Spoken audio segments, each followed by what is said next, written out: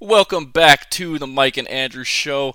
I'm Andrew Sorek here tonight with Mike Meredith and Ian High is with us. Guys, how are you guys doing tonight? Doing good, man. Another good episode. Glad to have Ian back on here. Yeah, I'm doing great. It's like Mike said, it's good to be back. So, ready to get this rolling.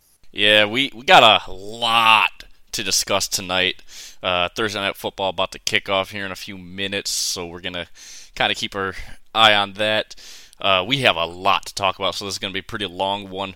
But let's get right into it, previewing the rest of this weekend's games. First thing starting off, the Falcons and the Jaguars are playing each other.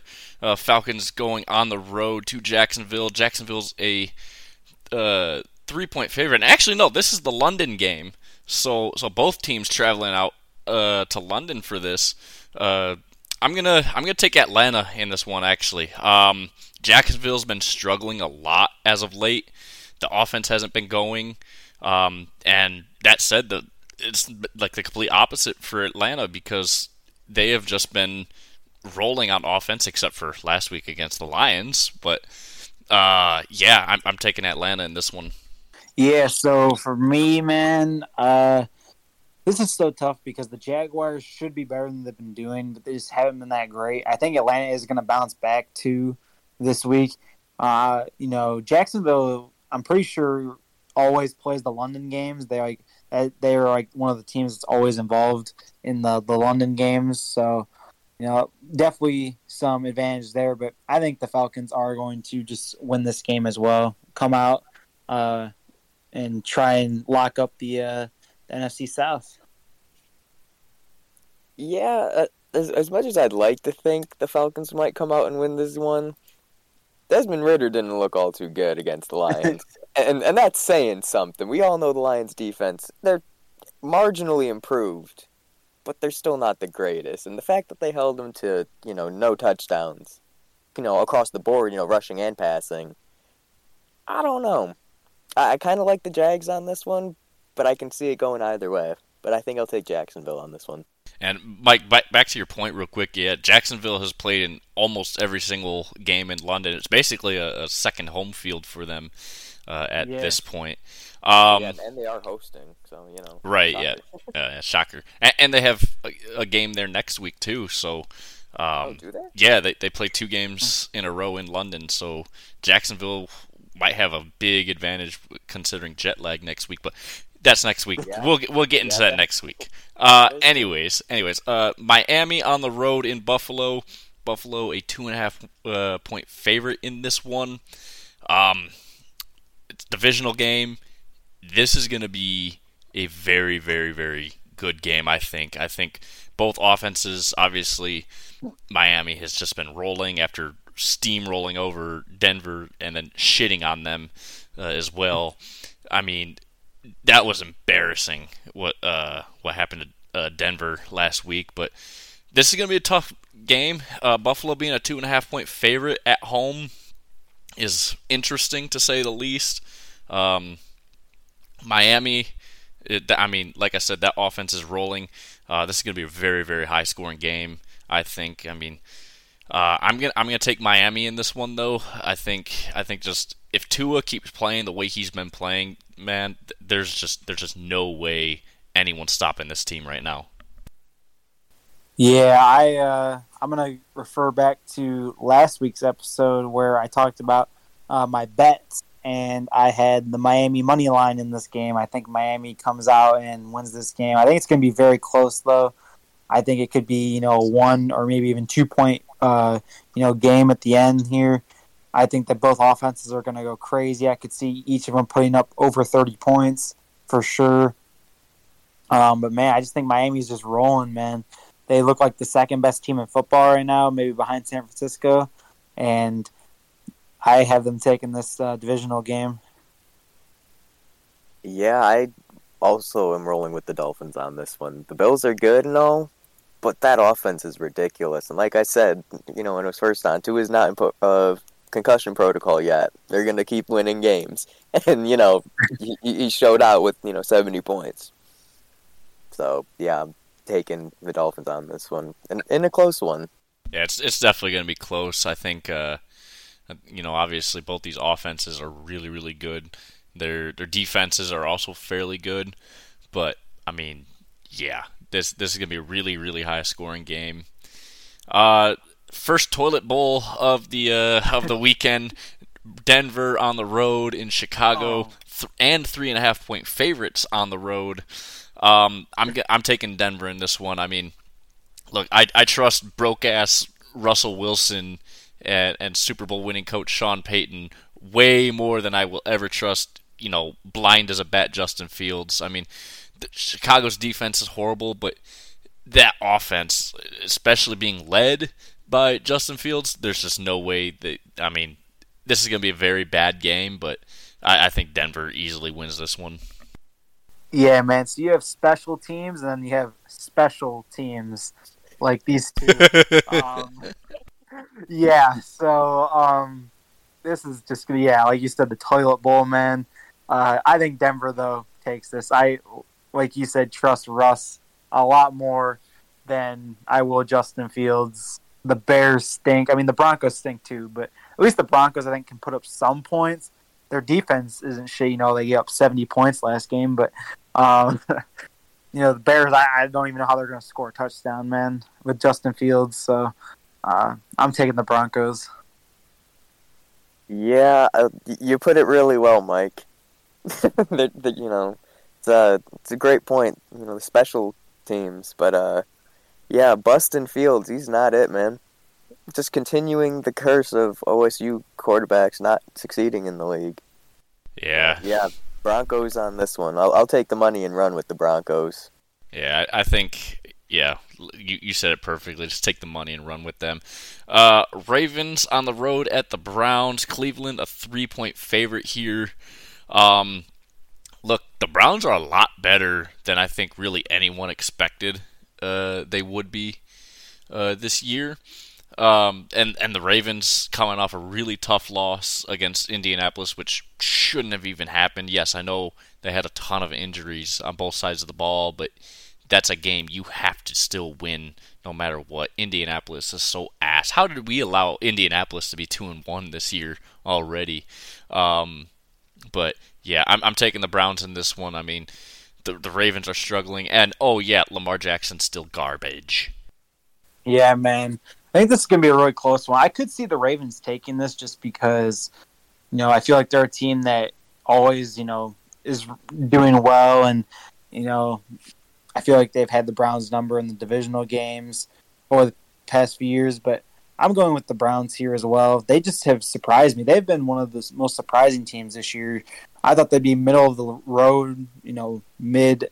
But they've actually been pretty solid, man. I would say they've been a borderline top 10 team this year. So I'm going to roll with the Browns, especially because they're at home too. Yeah, I don't know. I was kind of shocked to see that the Browns were favorited in this one. But yeah, it was like looking into it. Apparently they've got the number one defense in the league right now. We'll see how that holds up, against Lamar Jackson and the Ravens. I do think I take the Browns. I don't know if they cover by 3 though. I think it's tight. Yeah, if Deshaun Watson can just be, he doesn't even have to be good. If he can just be decent enough, I think the Browns can win this one very easily. We'll obviously have to wait and see, but I think honestly, if Deshaun Watson can be at least decent and put up some points, and the Browns defense has been cooking so far this year, I think, yeah, we could very much see the Browns win this one. Pittsburgh on the road in Houston, favored by 3 on this one. I'm going to take the Texans, though. They've been, their offense has been rolling a little bit as of lately. They got a big win last week over Jacksonville. And C.J. Stroud might be that OSU quarterback that finally ends that streak of, OSU quarterbacks just being garbage in the NFL. Their offense has been pretty productive as of late. So I'm gonna roll here with the Texans. I don't believe in Kenny Pickett either, so there you have it. Yeah, I'm also going to take Houston here, and that's crazy because, Houston, I think, is still one of the bottom teams in the league. But, man, viewers, I just do not have faith in them in this game. Kenny Pickett, like you mentioned, man, I just don't trust him. I take C.J. Stroud over him. I think that he has another big game, throws for over 300 yards. And, yeah, I think it will be close, though. I could see this game being, 1 to 2 point game or even going to OT at some point. But yeah, I'm gonna go Houston. I like Houston, but I think I'm gonna go with Pittsburgh on this one, just because who they have beaten. I mean, sure, they beat the Raiders. That's not really much, but they did beat the Browns, and they put almost 30 up on the Browns. The Texans are not the Browns defensively. Offensively, yes. They're better than the Browns, or close, I would say. C.J. Stroud, I believe, can break that curse. Not right now. I'm going to take Pittsburgh on this one, in a close one. I mean, that's understandable. I mean, there's a lot to, think about on this one, but I just think, C.J. Stroud right now is a much better quarterback than Kenny Pickett. So the other toilet bowl for the week, Minnesota on the road in Carolina. Carolina without Bryce Young again. So I think this is the week where Minnesota finally gets it done. They're 4-point favorites as well. But I think this is going to be a pretty close game. Kirk Cousins hasn't been playing very well. They're 0-3 already in one-score games. And they lost to the Chargers. So I mean, you lose to the Chargers. I think you're pretty bad, but I do think they'll actually win this one. Carolina's got nothing on either side of the ball, so it's going to be a very, very close game either way. But I'm taking Minnesota. Yeah, I got Minnesota as well, man. I actually don't think it's going to be close. I think Minnesota runs away with this game. They are definitely by far the best 0-3 team. And it was crazy how this week both the 0-3 teams matched up against each other like this. Minnesota, though, I think handles this no problem. Oh, my God. Jared Goff just threw an interception. Gotta love it. But yeah, first fucking play, man. Minnesota on this one. Because, yeah, no Bryce Young. Panthers are kind of mid to begin with. Yeah. Rams and the Colts. LA coming to Indianapolis. This is an even game. No, there is no favorite. That said, I don't believe in the Colts at all. I think Gardner Minshew is also starting, so that ain't good. And the Rams just, as much as they also suck, this is the Colts should not be 2-1. I think both teams should be about 1-2. But man, this is going to be a very, very close game, I think. But I think the Rams just barely pull it out. Yeah, I think so, too. I think the Rams take this one over the Colts. Again, I think it's going to be close. Stafford looked horrible last week. But I definitely trust them a little bit more over the Colts right now. Even though the Colts have pulled out some wins here, I'm going to go with the Rams. I don't know. I think I'm taking LA.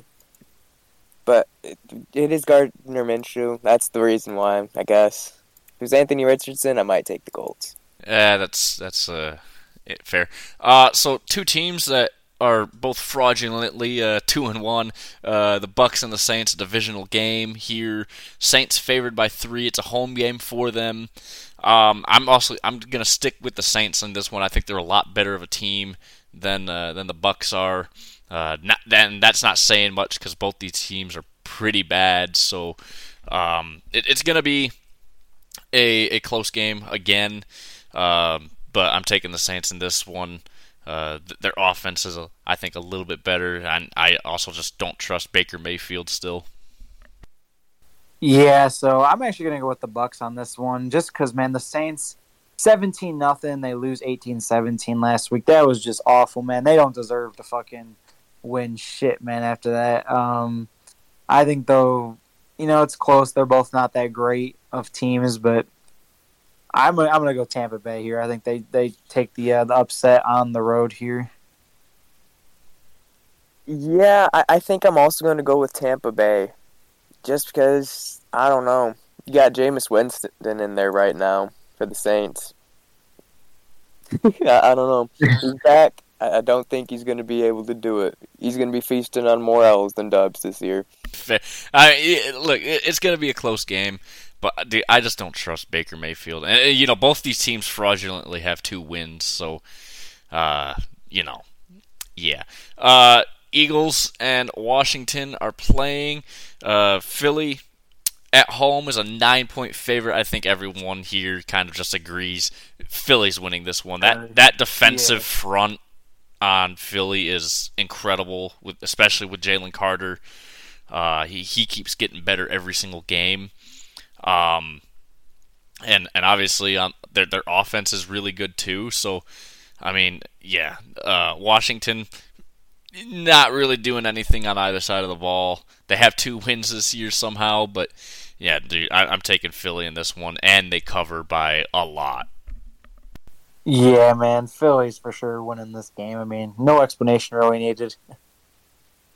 Yeah, I'm going with Philly, and I think it's a repeat of last week for Washington. It's not going to be good.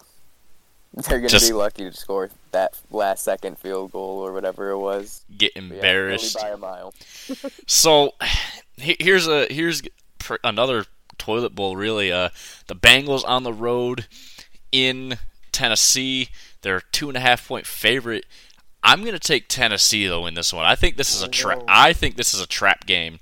This is the kind of game that this team likes. It's gritty. Both teams aren't that good, and I think Tennessee ends up taking this one. And Joe Burrow's still not 100% either, so there's a lot of question marks there with what he can do. Man, I gotta disagree with you on this one, man. I gotta go with the Bengals, man. I can't trust Tennessee on anything, man. I can't trust them to win, man, against Cincinnati with the talent they have. Yeah, Ryan Tannehill or Joe Burrow. I'm going to take Joe Burrow on this one. He hasn't been really playing that great as of late. I still think it's time for him to have a good bounce-back game, and this is it. Yeah, it's... Look, I can easily see Cincinnati winning this, but I think this is a trap game for Cincinnati, and they fall to 1-3 here. Raiders and the Chargers. Chargers at home, laying 5 points to the Raiders. I am going to take LA in this one because, I mean, it's a home game. The Raiders are awful right now, and they beat Minnesota. So, I mean, look, they got a little bit of momentum going for them. And not to mention, their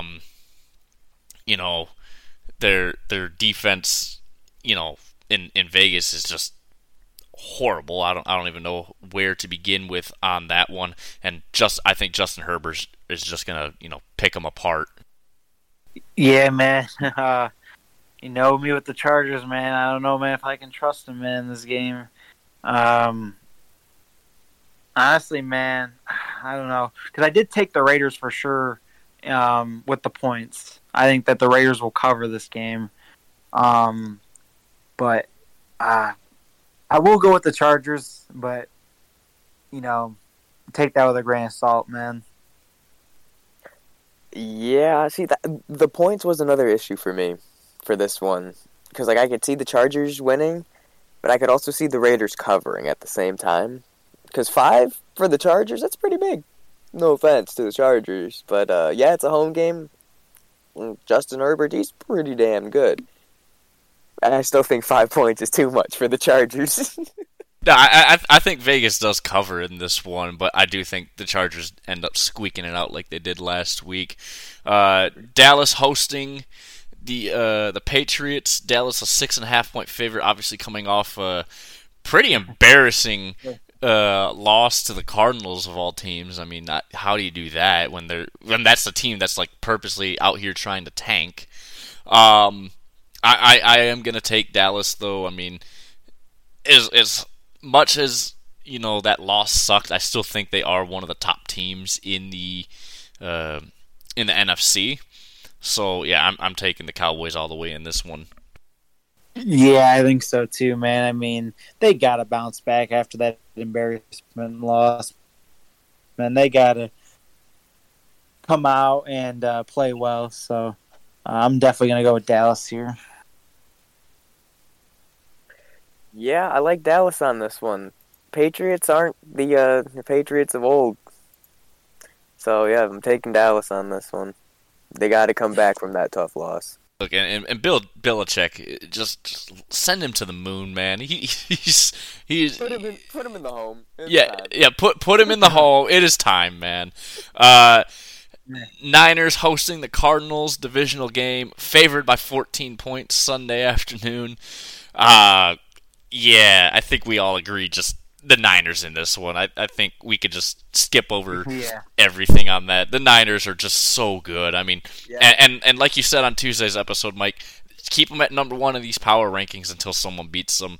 I don't think that's going to happen this week, though. Yeah, good on the Cardinals for getting the win last week. But, no, this is an easy win for the Niners, 100%. Chiefs on the road in New York against the Jets, 8.5-point favorites in this one.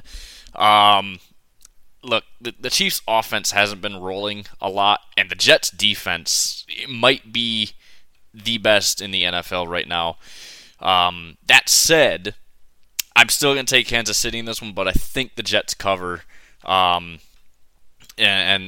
reason being is, like I just mentioned, the Chiefs' offense hasn't really been able to get rolling anywhere. And then, the Jets' defense is, again, super, super good. I think, the Jets will keep this kind of close. But, yeah, I'm taking Kansas City in this one. Yeah, I think Kansas City, too, is going to handle this one. Not sure if the Jets are going to start Trevor Siemian or Zach Wilson. Zach Wilson's been awful. Let's go, Lions touchdown. But yeah, KC in this one. Yeah, I gotta. Every time I talk about the Jets, my mind always first thing goes to number one, Sauce Gardner, because the Detroit product. It's just him and that defense. They're gonna keep this team in it, regardless of who's at quarterback, whether, it's the bum Zach Wilson himself or, it is Trevor Siemian. I don't see their offense being able to keep up with Patrick Mahomes. If it was Aaron Rodgers, I still think Kansas City takes this one, but it would be closer. I think Kansas City will probably win this one by 10. Look, I just, like I said, their offense hasn't been able to roll at all, and, they and they're facing one of the best defenses in the entire league right now in the Jets. So I think it'll be a little bit closer, but I think the Jets will cover on this one. I think we'll see Chiefs by a touchdown. And then lastly, Monday Night Football, Seattle on the road against the Giants, a 1-point favorite is Seattle. I am going to take this. I am going to take Seattle in this one. I think the Jets are just horrible, and the Seahawks are obviously a favorite to win their division. So yeah, I think easily the Seahawks win this one, and I don't think it's going to be anywhere close either. Yeah, I think so too, man. I was reading earlier in the week the Giants were favored, but I guess now the Lions shifted to Seattle favor, which they should be. I got Seattle in this one. Yeah, Giants, what the fuck are y'all been doing, I thought they would be halfway decent considering the performance they did last year, but, yeah, I gotta take Seattle on this one. They're coming up. Geno Smith, let them cook. Look, last year the Giants were frauds. let's be honest here. They won a lot of games that they probably shouldn't have last year. And they're showing it this year that they are really, really bad. So that kind of covers the NFL previews. We're gonna do a little bit of a blitz here. I'm gonna discuss some teams, or I'm gonna call up some teams, and you guys are gonna tell me if these guys are gonna be buyers or sellers by the trade deadline, and kind of just defend your point of what you think. So first team coming off a bad win. A bad loss against Indianapolis is Baltimore. So we're saying buyers or sellers for Baltimore here. I will buy Baltimore here. Yeah, I agree. I'm thinking, they have a chance to win this division. Every other team outside of the Browns is looking, pretty meh. But, Ravens aren't doing too bad. Obviously, they have Lamar Jackson at quarterback. They don't, as of right now, they don't need an upgrade because they won't find one. OBJ, Zay Flowers, a wide receiver. I like that if they're still in. Mark Andrews a tight end, obviously. Justin Tucker had a miss. You don't need to replace him. Obviously, one of the best kickers in the league right now and in the history of this league. But I don't know. If anything, I think their defense might need a little tightening up. Other than that, they might be sellers depending on where they're at. If Cincy comes back. I think Baltimore are sellers here. I mean, if they lose the next 2, maybe 3 games, you have to sell. I mean, Lamar's not the answer for Baltimore. They need a quarterback that can actually throw the ball, and Lamar's not that guy. But I think Baltimore should be sellers here, especially if they lose the next few games. The Buffalo Bills, buyers or sellers? Man, this is tough because after the first week I would have said sellers, because their window was closing, but now they kind of look like they're they still got a chance for that Super Bowl. I'm gonna say buyers, man. I think that they try and work out some things here. We'll see though. I could see though them going on a cold stretch and then becoming sellers. Their window's definitely closing. You only get, unless you're the Patriots, you only get maybe 4 or 5 years to be in that Super Bowl contention window, man. So we'll see. Yeah, I was kind of in the same boat of, maybe being sellers earlier in the season or hell, even in the preseason, because obviously you have the revamped Dolphins. Aaron Rodgers was on the Jets and predicted to start, so obviously, that division is very tough. So I could have seen them losing, 2 or 3 divisional games just right there. But now that Aaron Rodgers is out of New York for the season, I think they're going to end up being buyers, particularly on the defensive end. But, yeah, I think they will end up being buyers to end up maybe even competing to steal this division from Miami. But other than that, they're going to be a buyer. Yeah, I think they're going to be buyers as well. I mean, their quarterback is still in their prime. Josh Allen's still in his prime. They need a little bit of help on offense, I think, more than they do defense. But, that said, I think even if they lose the division to Miami, they're still a playoff team.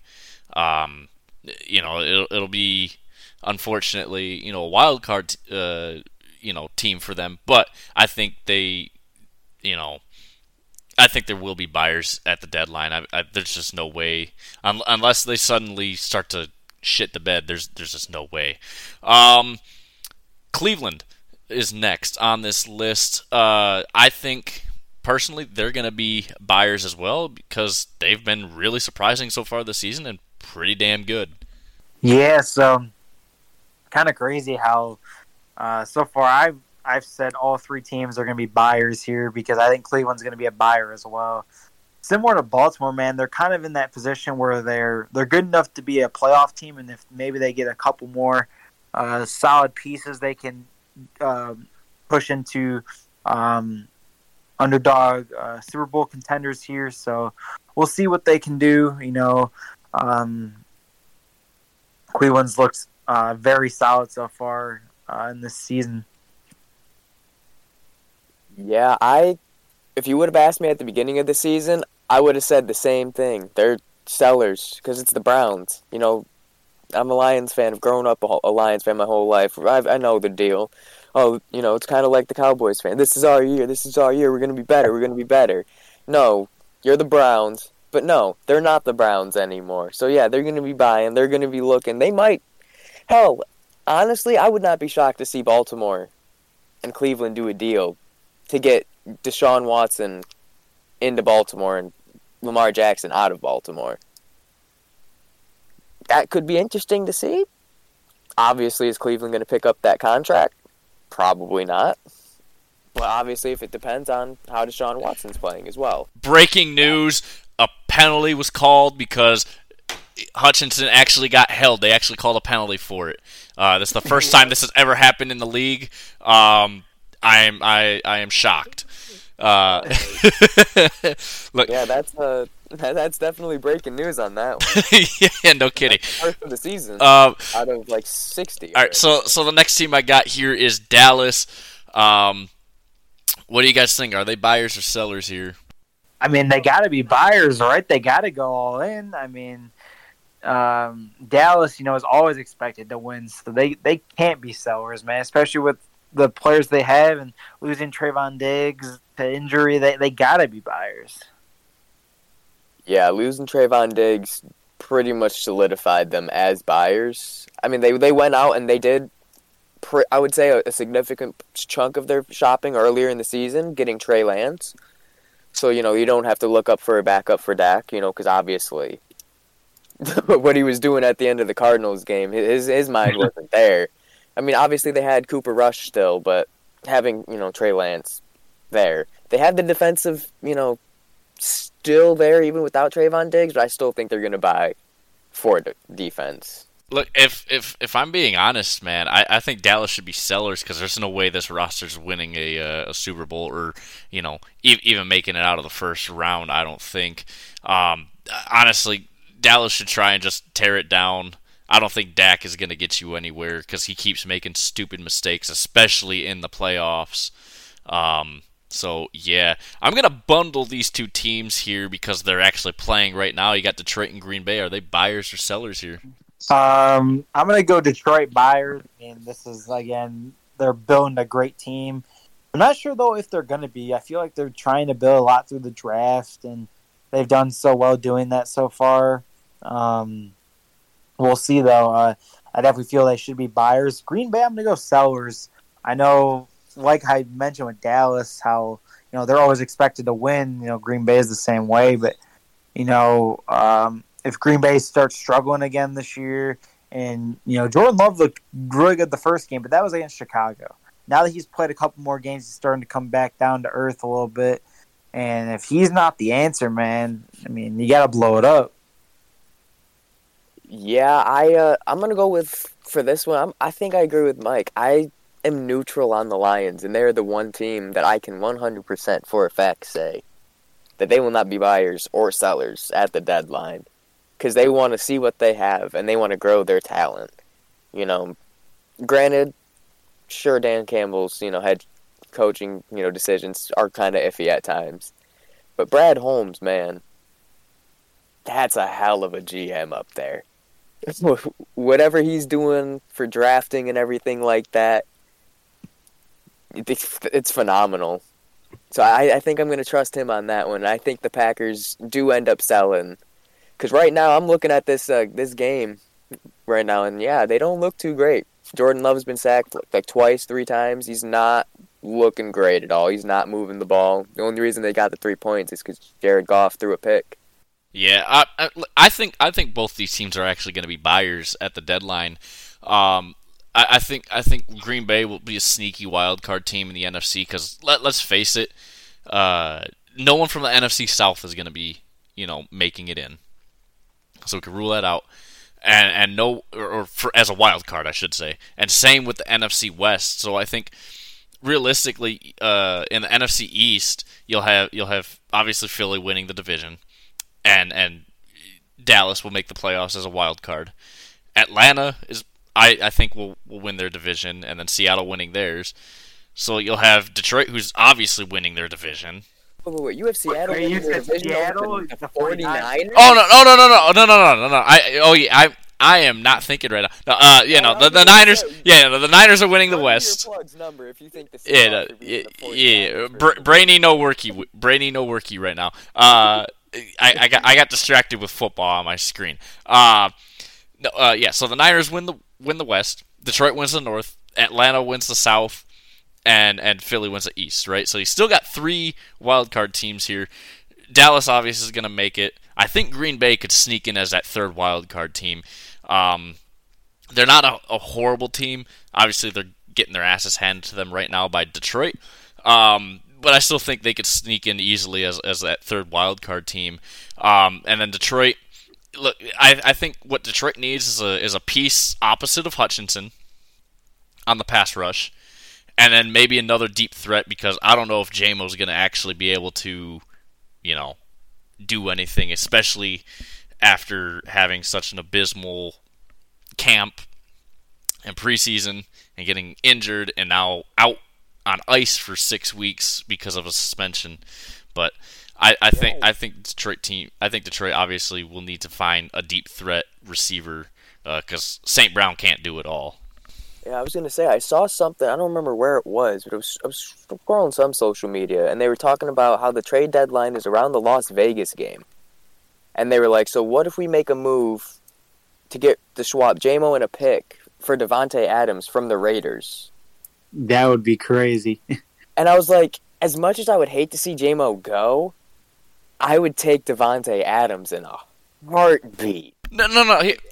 I keep J-Mo, but just get another deep threat to pair with him is kind of what the Lions need to do, because J-Mo will open up the deep threat ball game for us. I just think, get another piece, so now you have 2 guys that are deep ball threats that a defense is going to have to cover, and that's going to be lethal to try, or for any defense. Yeah, that's understandable. Like, that's why I was passionate about keeping DJ Chark for this season, because we saw what he did last year for the deep ball and Jared Goff. So having him next to J-Mo, that leaves Amon-Ra St. Brown in the slot just free. Right, and again, then you also have Sam Laporta too. So I mean, the Lions, what a stud he's turned into. Yeah, right. Yeah. So that does it with that blitz.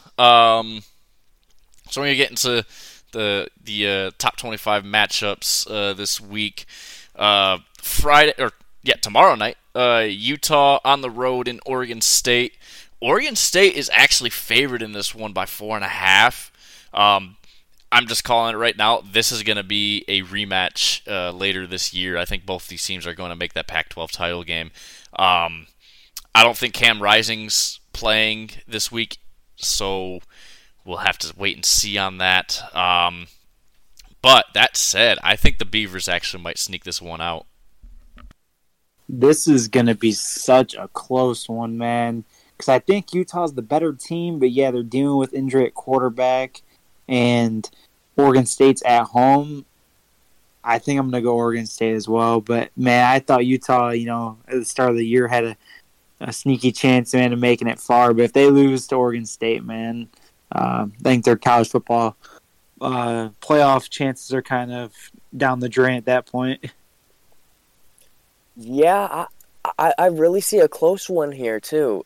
I kind of fuck with Oregon State a little bit here, just because, like you said, the quarterback is, there are injuries out there for Utah at the quarterback position, and it's like Oregon State is a sneaky good team. I think the 19 spot is a little low for them, but still, it's kind of crazy to see that they're favorited there. But I think I'll go with Oregon State on that one, on the upset. What's interesting about this matchup too? Obviously, both these teams are ranked, and Utah obviously dealing with a lot of these injuries. Oregon State coming off a very close battle with Washington State last week. But I think this is one of those games where it's just the Pac-12 is not going to get a team into the playoffs because it's just going to start cannibalizing itself like it has done in the past 5-6 years now with the playoff. Just get quickly scroll through a couple of these games where there's super heavy favorites. Michigan on the road at Nebraska, favored by 17. I think we all agree. Mm-hmm. Michigan wins that one. Penn State on the road at Northwestern. Penn State favored runaway on that one. 26.5 point favorites. I made a bet earlier this season. It was over under Northwestern wins. Win total is 1.5. I bet the over, so I got some good money out of that. And it was like, I think it was like plus 300 odds for the over on that. So pretty decent money there. They had plus 300 to win 2 games. Plus 300 on the over for 1.5 games. That's crazy. Yeah. So I hit that. That's straight disrespectful, right? Yeah, I know. I was like, this is. I was like, this is a fucking no-brainer bet right here. Northwestern, as bad as they are, I think they could sneak out 2 games easily, and here we are. Do they have Michigan State on their schedule? They could probably steal that one. No, they don't. No, they don't. USC 21.5 point favorites over Colorado. Colorado obviously got humbled last week after being absolutely fucked by Oregon. I think that's going to happen again this week. Again, I don't believe in Coach Prime at all. I don't believe in that team. That said, USC's defense is garbage, and I've seen 4th graders tackle a lot better. I've seen 4th graders a lot less scared to tackle, too, because a lot of these guys on that USC defense are afraid to tackle. It's just arm tackle after arm tackle there, but I think, obviously, Colorado's defense ain't shit, and Caleb Williams is just going to fucking throw 500-plus yards, I think, because, yeah. Yeah, USC's got this easily, man. Colorado, I do think, is a solid team. I don't think that they're garbage by any means, but yeah, they got humbled big time last week by Oregon. So I think USC is the better team. So I think that they're gonna win this one. I don't know. I'm looking at that USC defense, and I'm looking at how Deion Sanders can make these kids play. Obviously, they didn't play against Oregon, which is why I think they show up this week. I think they steal it away from USC this week. This is where USC goes down, and the Pac-12 loses the playoff team. Look, the only way I see only advantage Colorado has in this game is that it's a home game. I think that's the only advantage that they have. Outside of that, Shedeur Sanders is not going to be an NFL quarterback by any means. And this team is just not good. Florida on the road at Kentucky. Kentucky favored by 1 in this one. Florida obviously being ranked number 22 after having beat Tennessee 2 weeks ago. I think Florida could win this one. I don't think Florida is as good as people think. That said, I think Kentucky's very overrated as well. I know they're not ranked right now, but I think Kentucky's a pretty overrated team. Yeah, I think I'm going to go with Florida as well on this one. They are always, even if they're ranked kind of low or not doing as well, they always seem to pull off some sort of upset, and Kentucky only favored by 1. I'm going to go with the team I trust a little bit more, that's had more experience in, bigger games with Florida. Yeah, I'm looking at this Kentucky schedule right now, and their 4 wins aren't looking that very impressive. Ball State, no one. Ball's not a state. Eastern Kentucky, wow, nobody. And then Akron. So you beat 2 MAC schools so far, and a nobody school. And then you beat Vanderbilt, but you still let Vanderbilt score 28 on you. So. I mean, Vanderbilt's pretty much a fucking MAC school. I mean, let's be honest here. They might as well. like, come on now. Georgia's on the road at Auburn, 14-point favorites in this one. I think we all agree Georgia's, as good as they are, I don't think Georgia covers though because they have yet to cover this season. Man, Georgia's got to cover eventually, man. I think I'm gonna go with them this week. Give me Georgia, man. But are you taking them to cover as well or no? Because I'm not. Because Auburn's a lot better of a team than I think people will give credit for. I mean, yeah, this is definitely their toughest game so far. But I mean, they gotta start covering here eventually, right? I mean, we'll see though. But I think Georgia's gonna have no problem here. Ooh, what a nice catch! Yeah, I don't know. It's a rivalry game, kinda. Because I mean, it's Auburn, Georgia. It's not like Auburn, Alabama, but it's still a hefty game. I still don't think Georgia covers because of that. Look, plain and simple, if you can't cover against Ball State and UAB, you're not going to cover against a much better school in Auburn. Very fair point. That is a very fair point. Texas is hosting Kansas, number 24 versus number 3. Texas is 16 and a half point favorite in this one. What have I been saying, guys? Texas is back. Texas is winning this one handedly. I don't know if they cover necessarily because Kansas is a lot better than I expected them to be this year. And yeah, I mean their offense is really, really good. But that said, Texas's defense has been phenomenal. Yeah, Texas, man, definitely have them in this one. Yeah, like you said, the Kansas has been kind of surprising. They've been ranked the past couple years, earlier in the season, obviously, having really great starts. I think they started 5-0 last year, like 5-1, something like that, and they're 4-0 this year. I mean, last year they beat Texas. I think this year it's a different story in Texas, obviously being the number 3 school in the nation.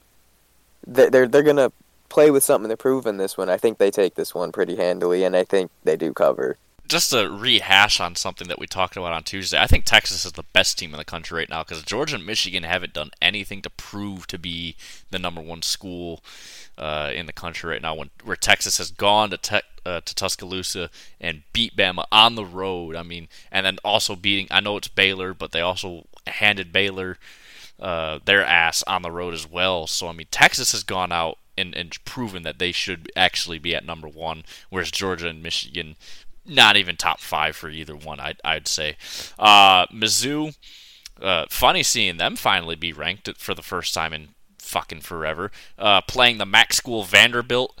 Fucking reverse. Right. Holy shit. 13.5 point favorites here over Vanderbilt. I think we all agree Missouri is going to win this one. Vanderbilt, like I said, is pretty much a MAC school. Yeah. Yeah, Missouri on this one. Vanderbilt, the MAC school. It's not. I mean, they pretty much they might as well be in the MAC or like the Sun Belt or whatever the fuck. the AA way too tough for them, buddy. Right. Wherever the fuck they're at, I don't even know. Number 13 LSU on the road against number 20 Ole Miss. LSU's favored by 2.5 in this one. Someone's got to lose this game. Someone's got to go fall down to 3-2. And I'm gonna take Ole Miss in this one actually. That said, LSU is, I think, a more tested team than Ole Miss is. So I think it can go either way. But I'm very high on Ole Miss this year. I know they had a struggle against Bama last week, but I think they'll bounce back and beat LSU. Man, these two teams, man, I think they're both pretty solid. It's definitely going to be a close game. I'm going to roll with the Tigers, though, man. Give me LSU, man. I mean, they're just they somehow find out ways to win, man. I know they haven't had the greatest of years so far, but I'm going to go LSU. Yeah, I also like LSU in this one. Yeah, they got embarrassed week 1 by Florida State, but, Florida State's one of the top 5 teams in the country right now. So that, although it wasn't really expected, at least on my part, it's understandable.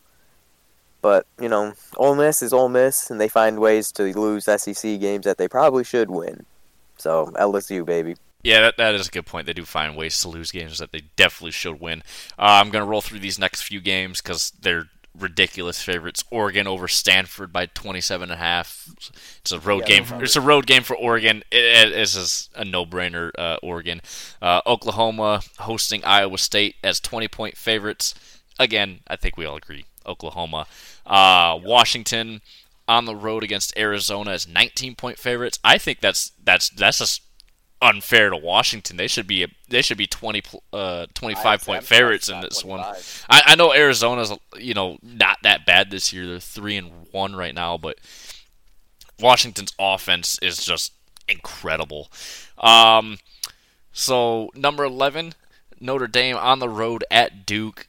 Notre Dame's favored by 5.5 in this one, coming off a very not difficult loss, but a very emotionally difficult loss for Notre Dame against OSU. Look, I Duke has been really impressive this year. Obviously beating Clemson, but outside of that, their other 3 games haven't really been against anyone good. But I am actually gonna take Duke in this one. I think, as much as Notre Dame wants to bounce back, Duke has just been rolling. Man, this is going to be tough, man. I'm going to go with Notre Dame, though. Duke has had some solid games this year. They beat Clemson here earlier in the year, but I think Notre Dame's going to have to bounce back after that Ohio State loss. Yeah, I don't know. Looking at Duke, I mean, obviously, beating Clemson by 21 week 1, shock. Next game, they beat Lafayette 42-7. The next game, beat Northwestern 38-14. The next game, 41-7.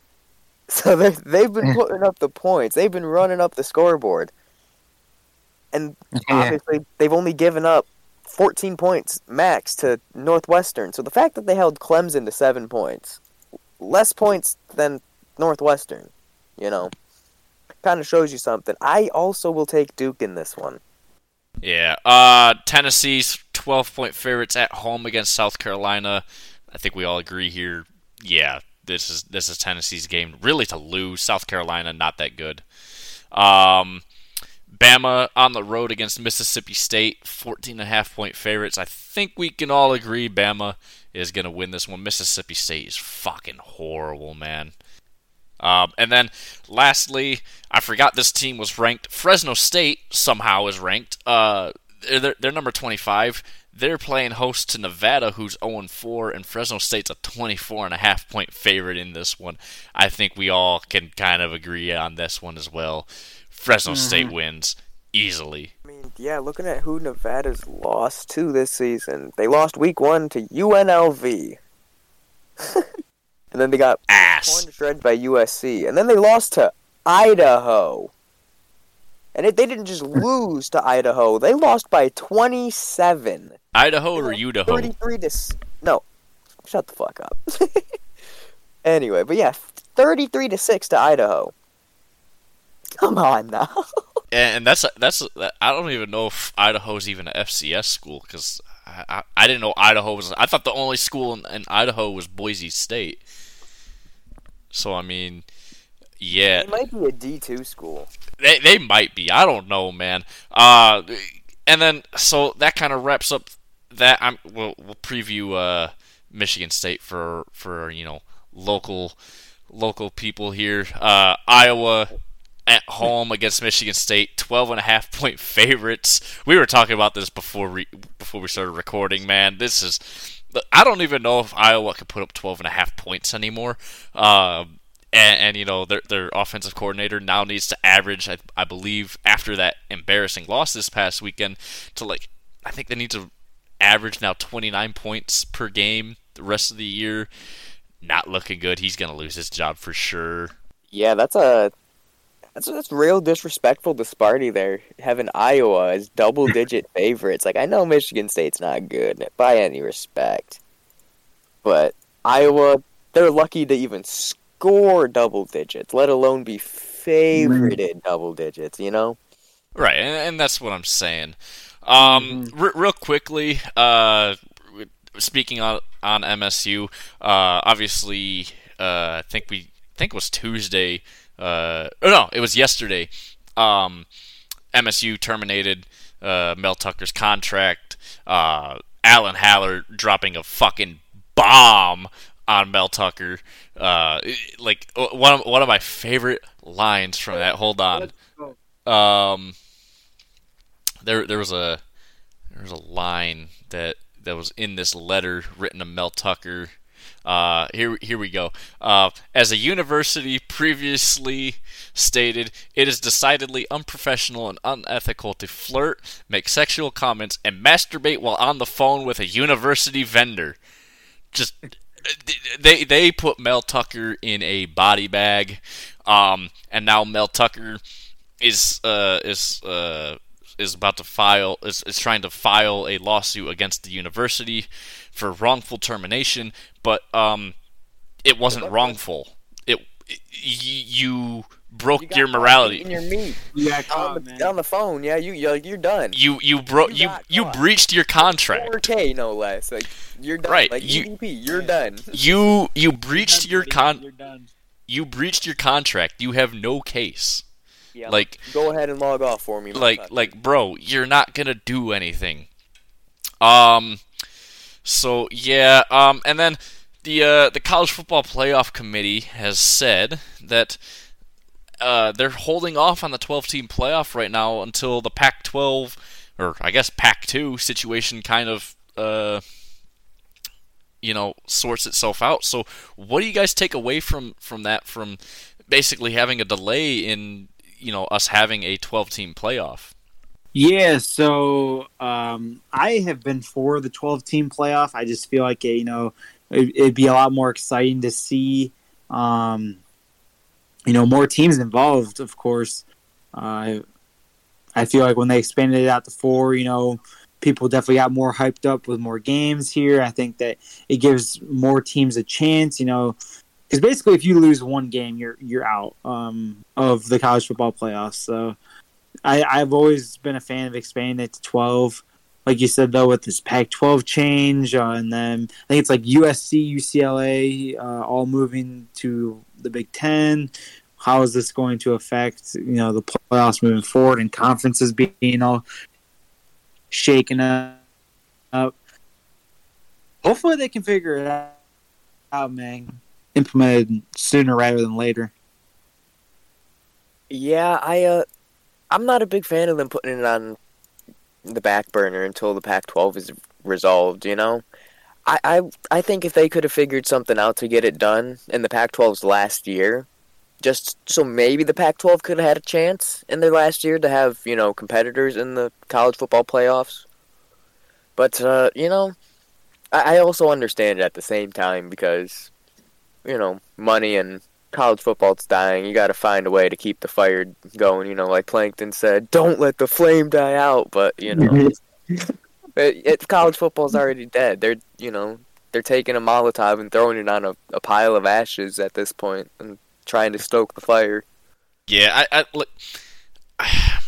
don't know what Washington State or Oregon State are going to do. I mean, if you demote yourself down into a conference like the Mountain West, who has extended invites to both those schools, you're not going to make the playoff as those teams because you're not going to be playing anyone in your conference schedules.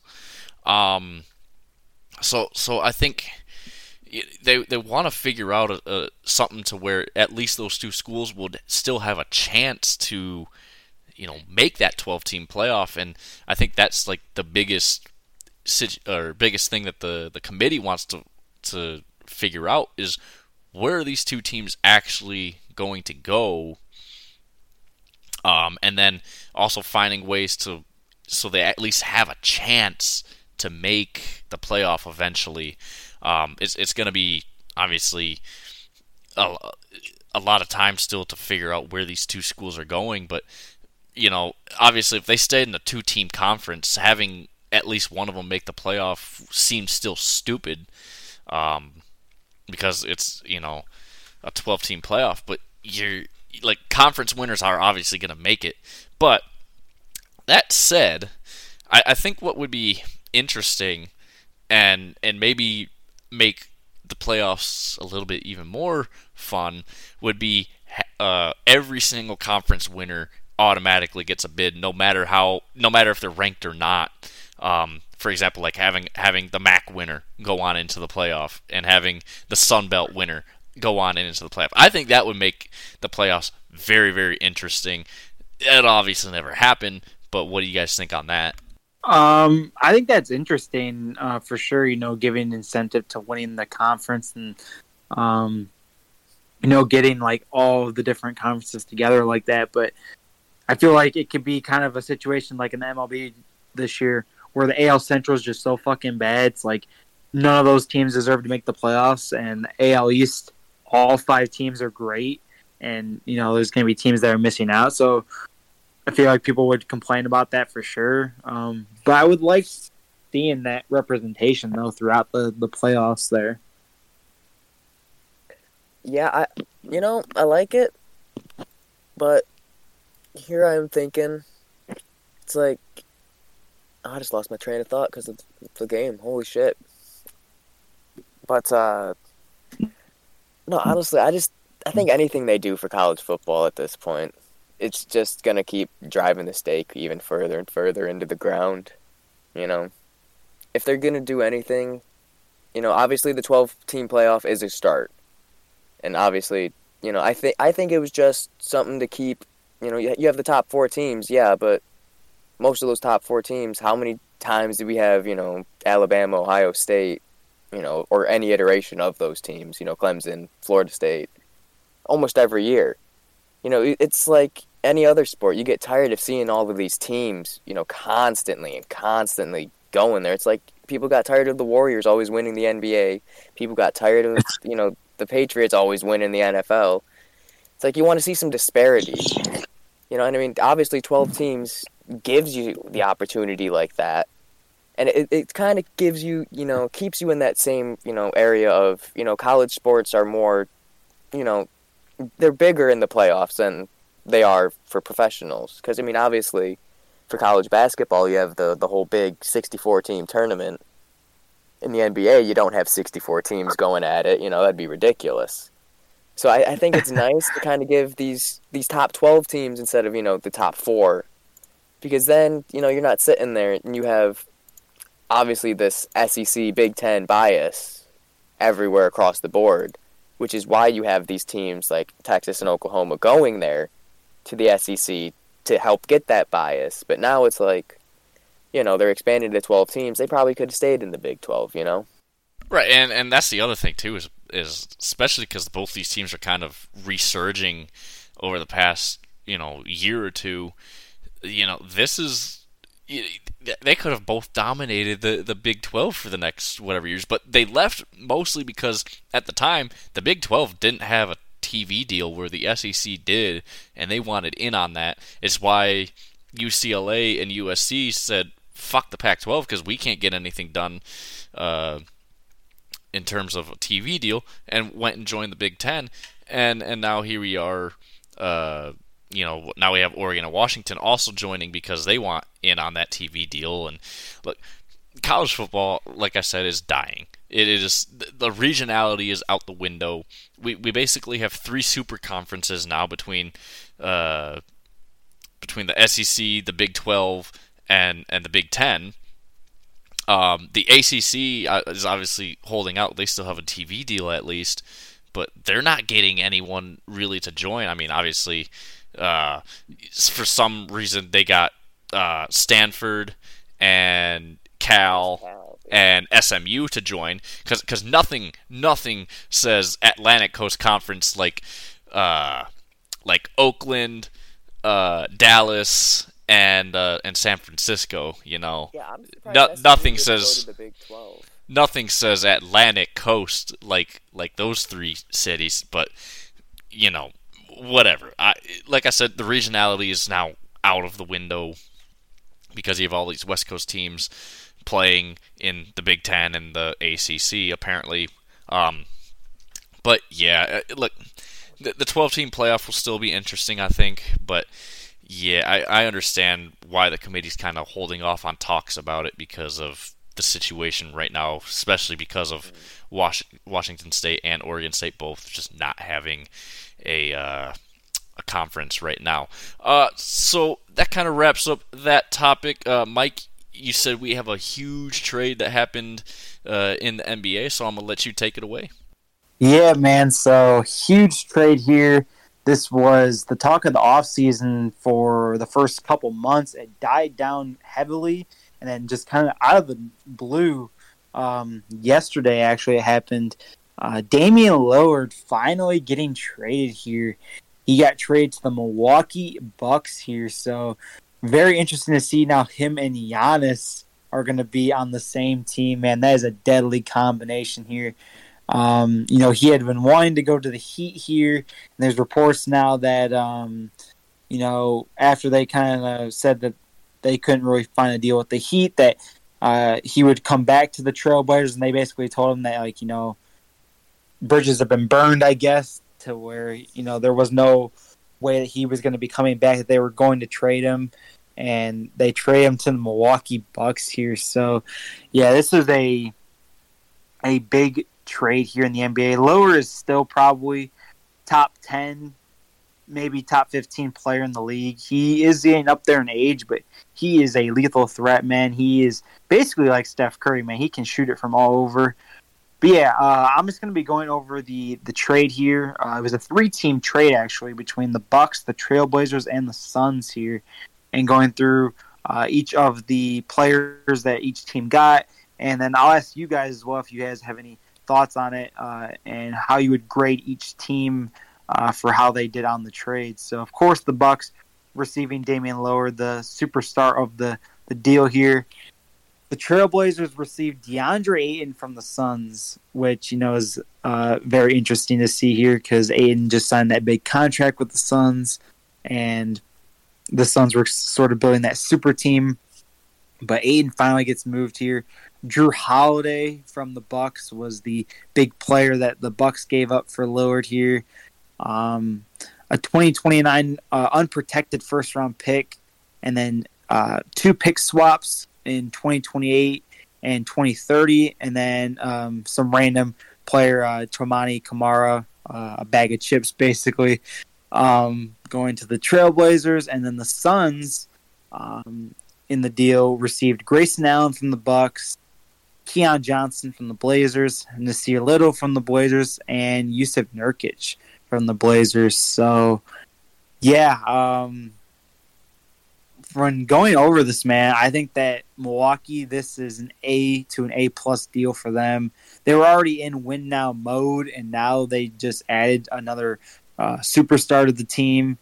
Lillard and Giannis are going to have a field day. They were able to keep Chris Middleton on the team. Bobby Portis is great off the bench. Brook Lopez is a solid center. They got just a monstrous starting 5 here. The Suns here, I think, also did really well. They got off the DeAndre Ayton contract. They added Yusuf Nurkic, who is going to bolster their rebounding and even give a little bit more defense, I feel like, on a cheaper deal. And added players like Nasir Little and Keon Johnson, who they were lacking so much in their bench because they had gotten Bradley Beal from the Wizards. And, of course, Kevin Durant and Devin Booker as well. So that helps Phoenix a lot. I would give them an A as well. The Trailblazers, man, I'm going to give them like a C on this. I feel like they could have gotten more for Lillard. They basically got 3 first-round picks. Drew Holiday, who's a really solid player. Ayton, and then Kamara, who was kind of just a throw-in. I think the Bucks definitely won this trade. Suns definitely came out as winners as well, getting themselves involved in this. Trailblazers, it could have been worse, but also could have been a lot better for them. So that's kind of my thoughts on the trade here. I want to pass it to either one of you guys if you guys have any thoughts on the trade here. Ian, I'll let you go first here just because I'm not going to pretend I don't know fucking shit about basketball, but I do have some things to discuss here about that in a second, but I'll let you go first. Yeah, I was going to say, I was kind of shocked to see Dame Lillard go, to Milwaukee of all places. But, yeah, from what I've been reading, though, one of the other pieces in that trade, Drew Holiday, apparently might still be up for trade. Yeah, I did see that as well. That's interesting to me still. So it's like, for now, Portland has them, but it's like, obviously, if he's on the move, where does he go? Does he go to, obviously, a competitor probably, so maybe the Clippers, maybe the Pelicans, the Sixers, the Heat even? But, honestly, yeah. I did see that too. There was posts, and it was actually really crazy with Drew Holiday as well. I forgot to mention this. I believe it was like a day or two before this trade went down. He was asked about, his thoughts about Milwaukee and staying in Milwaukee, and he said, and I quote, "I am a Buck for life." And, that did not really age too well as he was traded moments later. So it just goes to show, man, there is no loyalty in professional sports, man. But yeah, I just thought that was crazy seeing that he really wanted to stay in Milwaukee and they just kind of trade him away. Kind of felt similar to what DeMar DeRozan went through in Toronto, being loyal to them and then making the trade for Kawhi Leonard back a few years back. Yeah, I mean, he might end up like Kawhi a few years back, but I guess only time will tell. It's definitely interesting to see, though, that he's getting sent in a big trade like this and is still on the market. I just don't think I've ever seen something like that. Or if I have, I can't remember it. So. Yeah, like another, because I there's probably been times where role players have gotten moved multiple times, but yeah, like Drew Holiday is a solid player. He's probably top 25, 30 player. He's definitely one of the better defenders in the league. So he's definitely got a lot of value. There's definitely going to be teams that want him. So we could see him moved again. So it'd be interesting to see. Yeah, what's interesting to me is kind of just, not from someone that doesn't really do basketball. What I see a lot though in these trades is a lot of 3-team trades happen in the NBA all the time. Whereas like you compare it to hockey, and you almost never see a 3-team trade. Even like the NFL and the MLB to a point, you don't really see a lot of 3-team trades, except for really just in basketball. Is that something that you think is just more unique to the NBA? Is that a lot of these deals are 3-team trades? Yeah, so I just think that the NBA does it because it's really hard for teams to just come to a compromise between players, so they have to put in a third team so they can kind of get some more role players and other names moved around and kind of work out the cap in that way. So I think it's just easier to navigate with a third team. I feel like even that secondary team, like in this trade, Lillard was of course the hottest commodity in this trade, but even Phoenix, who it wasn't the focal point of the trade, they still came out getting some solid pieces on their team. So I think that teams are more incentivized to be in these 3-team deals because even if you're not getting the main player, you can still get solid pieces for your team, being like that secondary trade partner.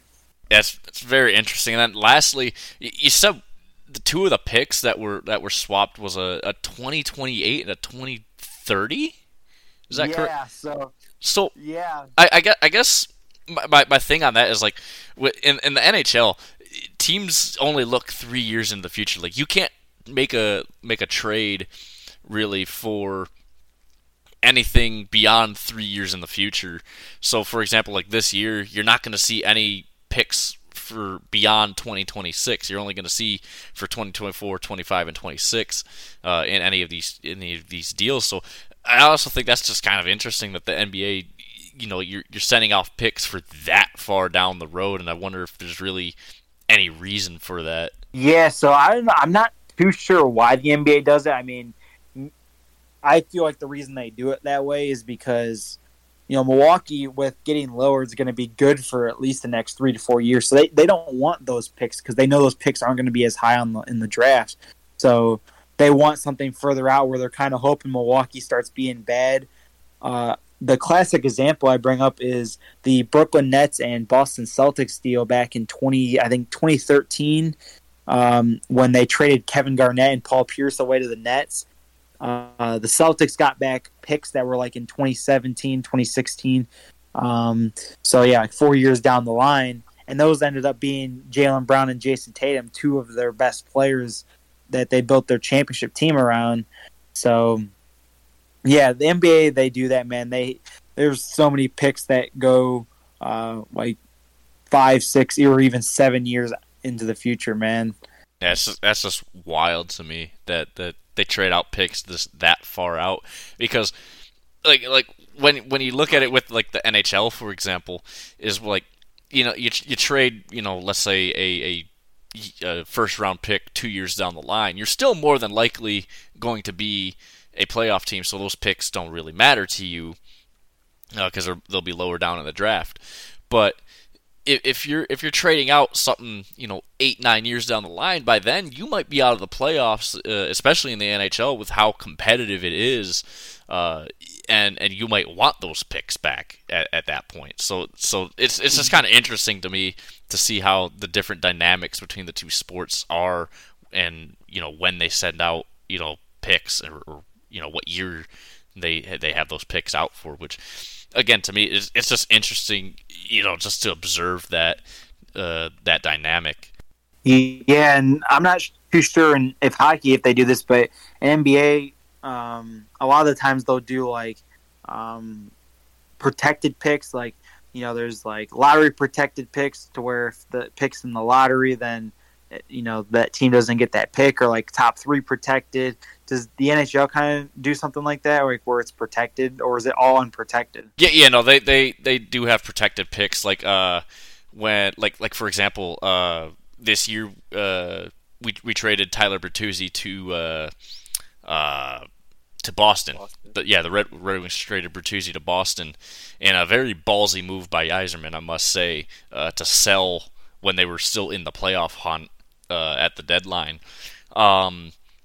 But that is top 10 protected coming into the 2024 draft. So if Boston somehow falls out of the playoffs and so far down that they have a top 10 pick, it's going to be, it will be Boston's pick, but there is some compensation to that. Obviously, I believe it turns into like a 3rd round pick or a 2nd round pick for Detroit. So yeah, you see a lot of protected picks. You don't usually see lottery protected picks, just more so just if wherever that lands, if it lands in the top 10, then that's protected or whatever. So yeah, they definitely have a lot of those protected picks. But the best that pick could for Detroit would be pick number 11 in the first round, which, God, I really hope that happens, but I don't see that happening with Boston this year. As good as they were this past season, they're going to fall off, but yeah. So that kind of wraps up that section there. We're going to get into our last segment now, and it's going to be all about Miguel Cabrera. He's coming into his last series at home of his MLB career. I think he's tied, or he's in the top 25 for home runs now. And where is he, Ian? Do you know exactly for home runs and hits all time? I believe he is 25th, because I know he just tied Mel Ott for home runs, and he was close. I don't know if he has passed. I think it was Cal Ripken on the hits list. He was a few off of him. So, but right now, let's go to Google. Let's see. Just where he's at comparatively. I think. I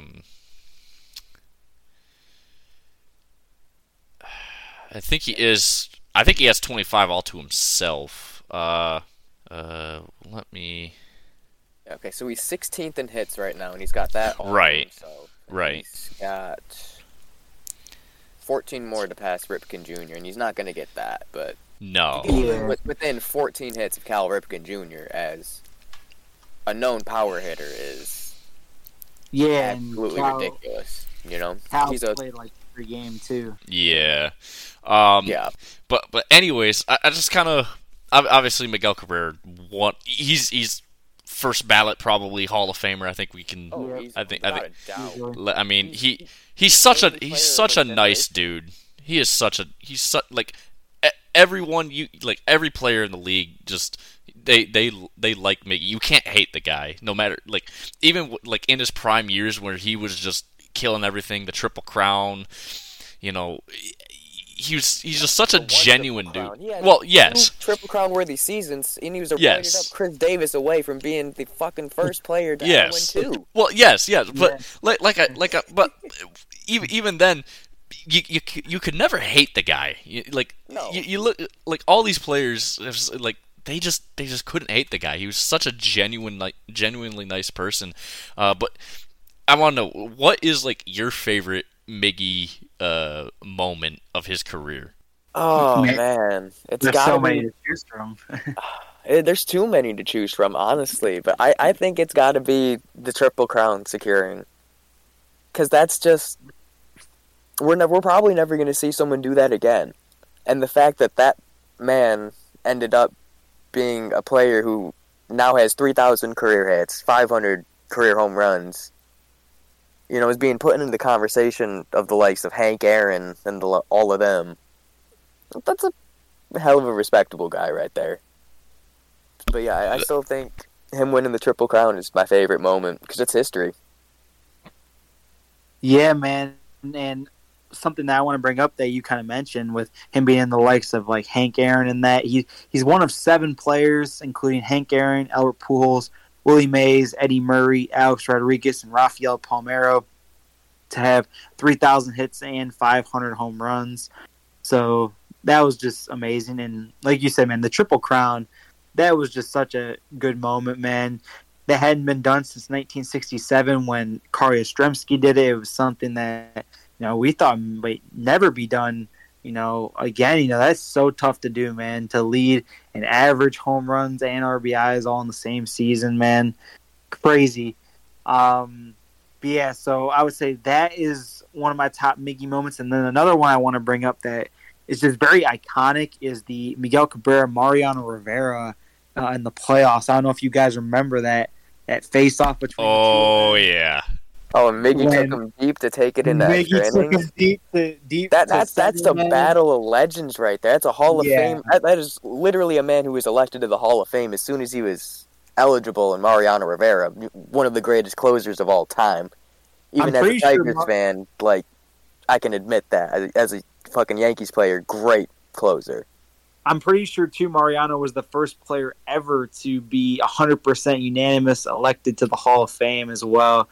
He's undoubtedly the greatest closer ever, and Miggy just getting the better of him, just so crazy to see, just man. Nonchalantly, too. The way he just throws the bat out for that hit, and it's just that's the deep center field. Yeah, I believe it's in Yankee Stadium. But still, the man has ridiculous easy power. Mm-hmm. He does. Yeah, but so my favorite Miggy moment is I was actually at the game where he hit 300 home runs. Back in. Was that where he hit it to dead center field? Yeah, he hit it damn near dead center field. I was there. I was sitting I want to say 20, 25 rows up from the away team dugout. It was against Chicago. It was late July, but I was at that game where he hit 300, and I mean the crowd was nuts. To have seen that milestone for him. I know it's 200 something home runs later now that he's at, but I mean that was incredible just to watch. To see, I mean, you had Chicago players giving him, a standing ovation as well, because, I mean, 300 is, very hard to do over a career, and Aaron Judge. well, yes, but it also helps when you play in the shortest outfield. But you know we're not gonna get into that today. Today we won't get into that. But now to that actually, I kind of want to add, how many home runs do you think Miggy would have hit if he did play for the Yankees? Oh, he would average 45 a year. He'd average 45 a year minimum. Because you got to think, how many just warning track shots at Comerica Park has he put out, you know? You got to think, if he played for the Yankees, man, he'd easily be, I'd say, close to 700 because of just how many... He might be in the conversation. How many warning track shots he's had in Detroit. You gotta at least think with that... You know, with how many shots he's had there to the warning track, in New York, those are home runs all day. Same with Boston.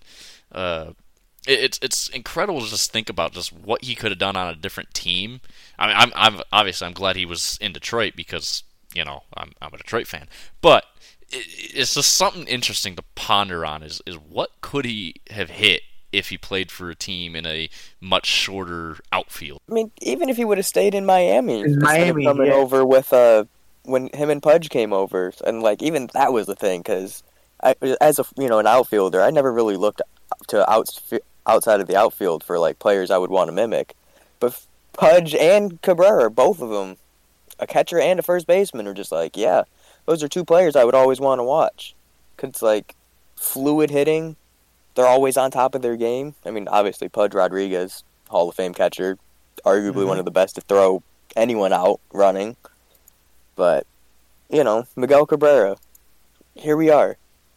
A lot of people didn't expect anything from that trade from Miami, and I guarantee you, if they're dead, they're rolling over in their graves, and if they're not, they're eating those words. Yep. Because, like, you're witnessing living history right now. Yeah, it's comparatively to the rest of the league, out of active players, Cabrera was over 1,000 hits on the next closest person. We probably won't see a 3,000 hitter again. Freddie Freeman might be able to do it. Jose Altuve, maybe if he keeps producing. But I really don't know if we'll see another 3,000 hit, 500 home run hitter for a while. Yeah, I don't know either, man. It's hard. Ronald Jr. just goes on a fucking music for the next 10, 15 years. And granted, a 40-70 season from him, we got to talk about him at some point. I know, man. It's just insane what they're doing now. Yeah, man. I'm pretty sure that Joey Votto is like the next closest, and he's still like a ways off from 3,000. It's going to be a while till another active player hits 3,000. I mean, it's only been done, I think, like 27 times, and also with the 500 home runs, only been done 7 times in history of baseball. It's going to be a while, man. He's got the counting numbers. He's got the stats, man. Miggy he's done it all, man. Yeah. So when he won a World Series with Miami, so I mean, I wish he could have won one in Detroit, but he did win a World Series. He went twice with Detroit, though. Yeah, he did. He did go with Detroit in 2012. Or did he not go in 2006 when Maglio walked him off? Was he not? I don't think he was in Detroit then. I don't know if he was in Detroit by then. I believe he was. I believe he was in Detroit at that point. He was in 2006? Okay. Yeah, I thought the trade happened, like, in 2000. I thought they traded... Hold on. Like, 04, 05. Like, after it was the 04 season, I thought both him and Pudge left after the World Series. So... Or it might have been Pudge came first, and then Cabrera came after. I don't think they both came over at the same time. I'm not 100% certain on that, though. So I think Pudge was a free agent acquired, and then Cabrera was a trader. One of them was one. Not 100%. So let's see here. It was in 2007. So no, it was. So that wasn't when Maglio walked him off. But still, yeah. You went with Detroit, and I mean, outside of an iffy Giants team at best. I mean, granted, two of the best starting rotations in baseball went head-to-head that year.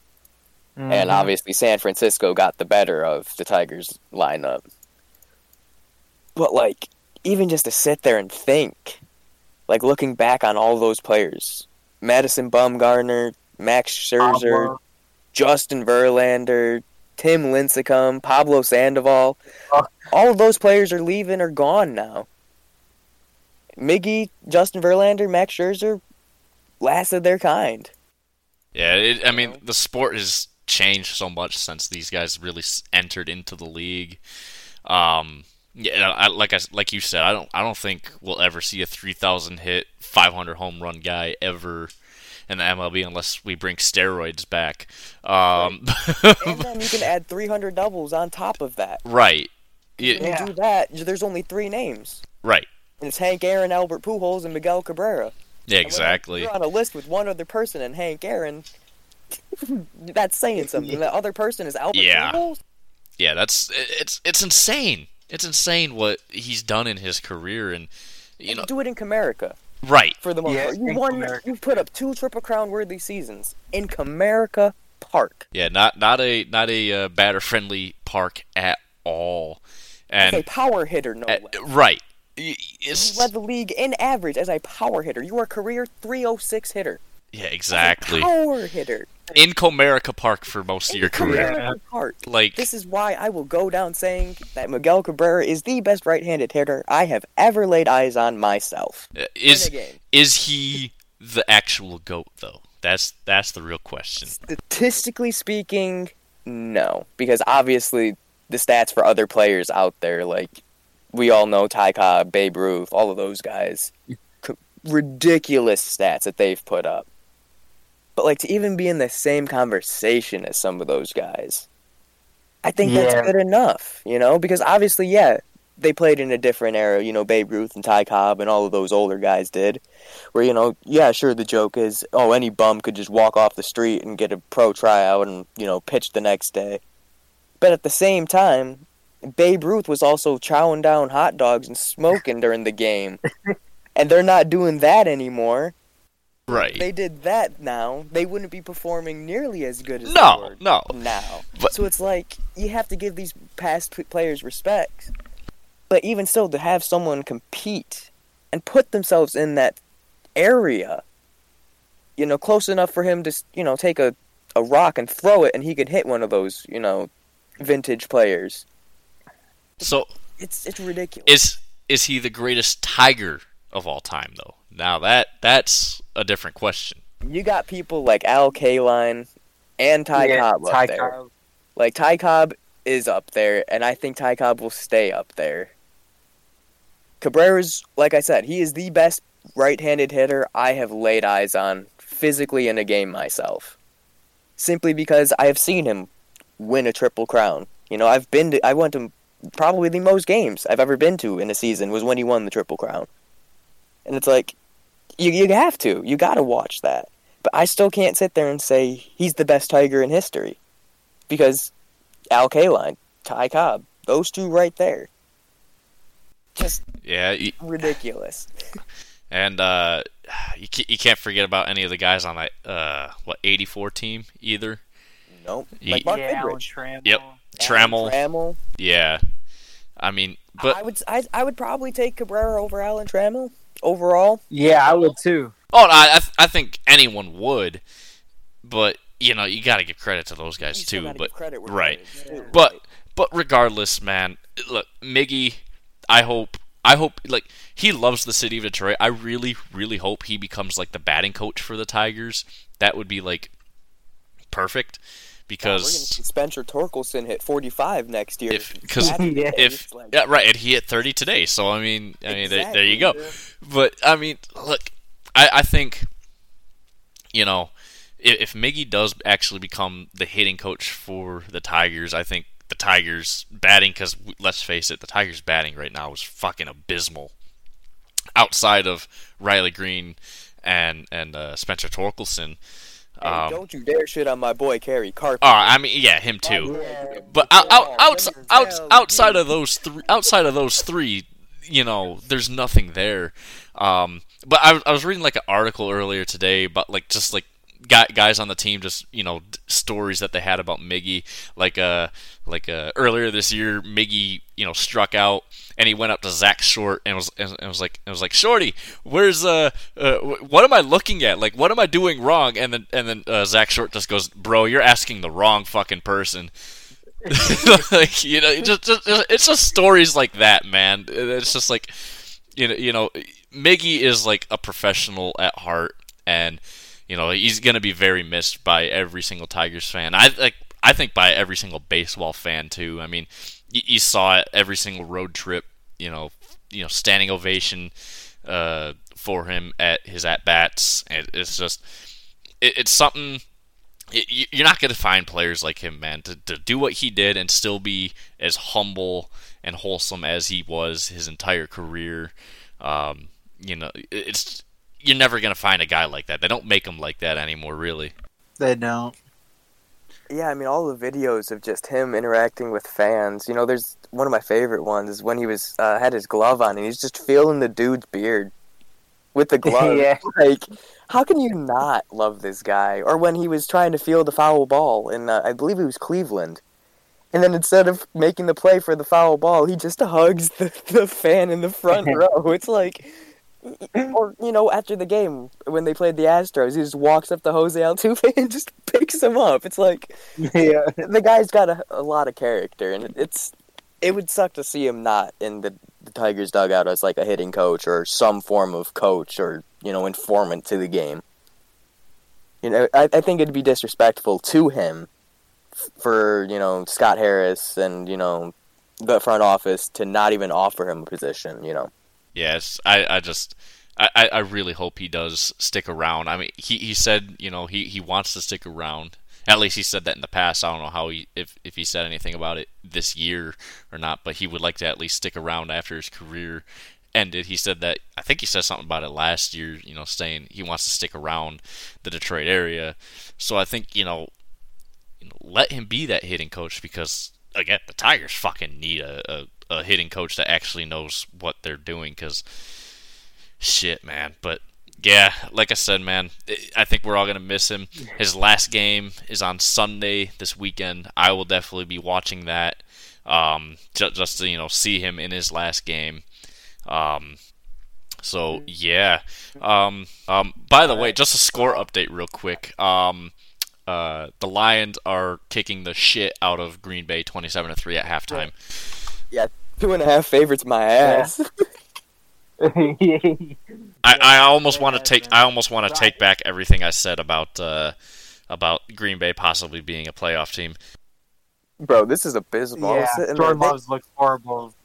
At one point, they had like -1 total yards for the longest time. They had like 1 yard at the end of the first quarter. They have 20 total yards. They have 13 passing yards and 7 rushing yards right now. Like, it's not looking good. They've both thrown picks, Jared Goff and Jordan Love, but this Lions defense is playing crazy right now. Desmond Ritter had terrible. Jordan Love is 6 for 13, so he's less than 50%, and he's thrown for 50 yards and a pick. A.J. Dillon has 4 yards. Aaron Jones has 3 yards. Good job, Lions, man. Aaron Glenn, you were on the hot seat after the Seahawks game, but god damn. And no stupid coaching decisions by Dan Campbell, even better. But look, we're over an hour 40 minutes into this one already, so we're gonna wrap things up here. Rate, review, subscribe, help us out, spread this podcast. We really want to get it out there, start picking up more and more fans. Because eventually, if we get it to the point where we have a lot of listeners every single week, we're going to start doing some mailbag episodes where you guys, email us some questions and we'll give you our honest opinions or thoughts or whatever on those questions. But yeah, help us out. And yeah, Ian, Mike, you guys got anything else you want to say? No, not that I can think of. I think you wrapped it up pretty well. Yeah, man. I just will say, stay tuned for future episodes here. Definitely rate, comment, share, subscribe, resubscribe, send it out to your friends, family, whoever you know, man. Just get the word out there. Make this podcast blow up, man. Yeah, even go break into your grandmother's phone and subscribe on there. Just help us out, man. All that helps. We'll be back Tuesday reviewing this weekend. Lot of great matchups going on and a lot of toilet bowls too. But yeah, we'll review everything on Tuesday. Ian, again, thank you for being on the episode again. We'll obviously have you on a couple more times as we roll. So yeah, thank you guys so much for listening, and we will see you guys on Tuesday.